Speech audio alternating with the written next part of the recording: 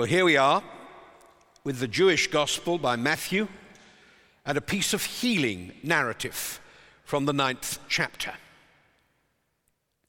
I'm going to suggest to you some very short ways in which you can approach Scripture to find out what it is it's really saying. There are 3 phrases. Where is this? Why is this? And how is this? And if you apply that to the context of the Scripture you're reading and see if you can answer those questions, you'll begin to get an understanding of what it was Jesus was trying to communicate to those who surrounded him. So let's look at the first question in relation to Jesus healing the paralyzed man. Where is this? Well, if you read chapter 8 and chapter 9, you've got the answer. Jesus leaves the territory of the Gadarene swine, where he's just been unpopular and popular, depending who it is you talk to, in casting the swine into the Sea of Galilee. He crosses the lake and lands in Capernaum, which in Matthew's Gospel is called my own town, because he's very familiar with the people who live there, and part of his ministry begins there. So we're in Capernaum. The healing takes place by the lake just before Jesus calls Matthew to follow him. So it has significance to the author of this gospel because it concerns him. So it's an important story before the calling of Matthew and after the casting of the evil spirits into the Gadarene swine who drown in the lake. That's where it is. Why is this? The friends of a man who's paralyzed believe that Jesus can help. So they bring the man to Jesus. They bring him to Jesus. That's action linked with belief. Action linked with belief. One affects the other. How is this? The third question. The faith of the friends mean that the compassion of Jesus Christ can operate in respect to the request. They bring the man, clearly cannot walk, because they believe that by the action of bringing the man to Jesus Christ, something will happen. Their faith is strong enough to believe that Jesus can change things.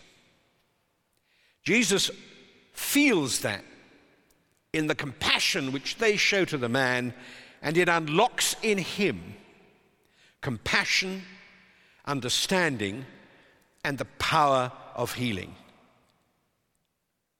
And what does he do? He tackles it in 2 ways. When Jesus sees the faith of the men, the Scripture tells us, he said to the man, "Buck up, take heart, your sins are forgiven." A surprise to the man who, because of his illness, had been treated in a marginalized way. Jesus brings him back to the center of society and assures him that it's going to be all right. He relaxes the man. Take heart. Be encouraged. And then he says, all that's prevented you from walking, all the way in which people have spoken to you and treated you is gone. You're forgiven. Whatever they thought about the sins of your father visiting upon you, a great Jewish principle, is gone.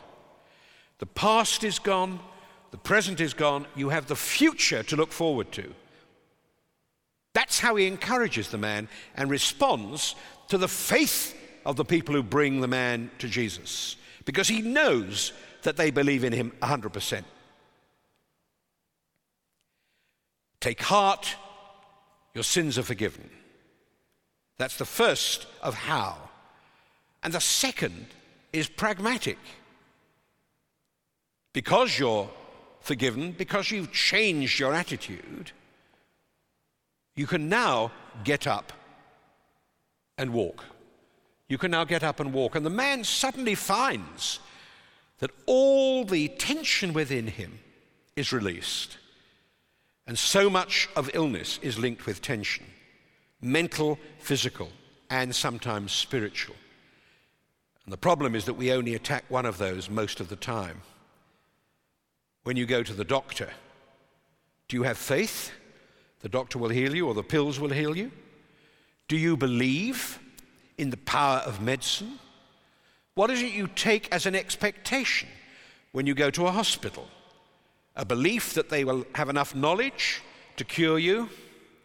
If you talk to surgeons and doctors, they'll say, at least half of this battle is in the mind of the patient. And Jesus Christ, in this period in history, facing the simplicity of the customs of Jews, which were actually more profound than you would believe in this passage, deals with both aspects of a patient and the expectation. All that is holding you back is being removed. You are forgiven. Never said to this man. And then get up. Do something. Play your part in overcoming the problem that you have. And he gives the man the motivation, who's now free, and he knows that the tension is already released. And so he gets up and begins to move for the first time for a very long period. Where is this? Why is this? How is this? And we should apply those three questions to ourselves and our own faith. Where is my faith expressed? Is it possible to see it? Is it strong enough to change things? Or is it a private matter that I keep to myself? Is my belief in God, his love, and Jesus Christ strong enough to be seen? And am I changed as a person as a result of it? Why is this? To ourselves. What happens to us when confronted with complications, tensions, and difficulties? Can we see the reason? Can we see what's happening to ourselves?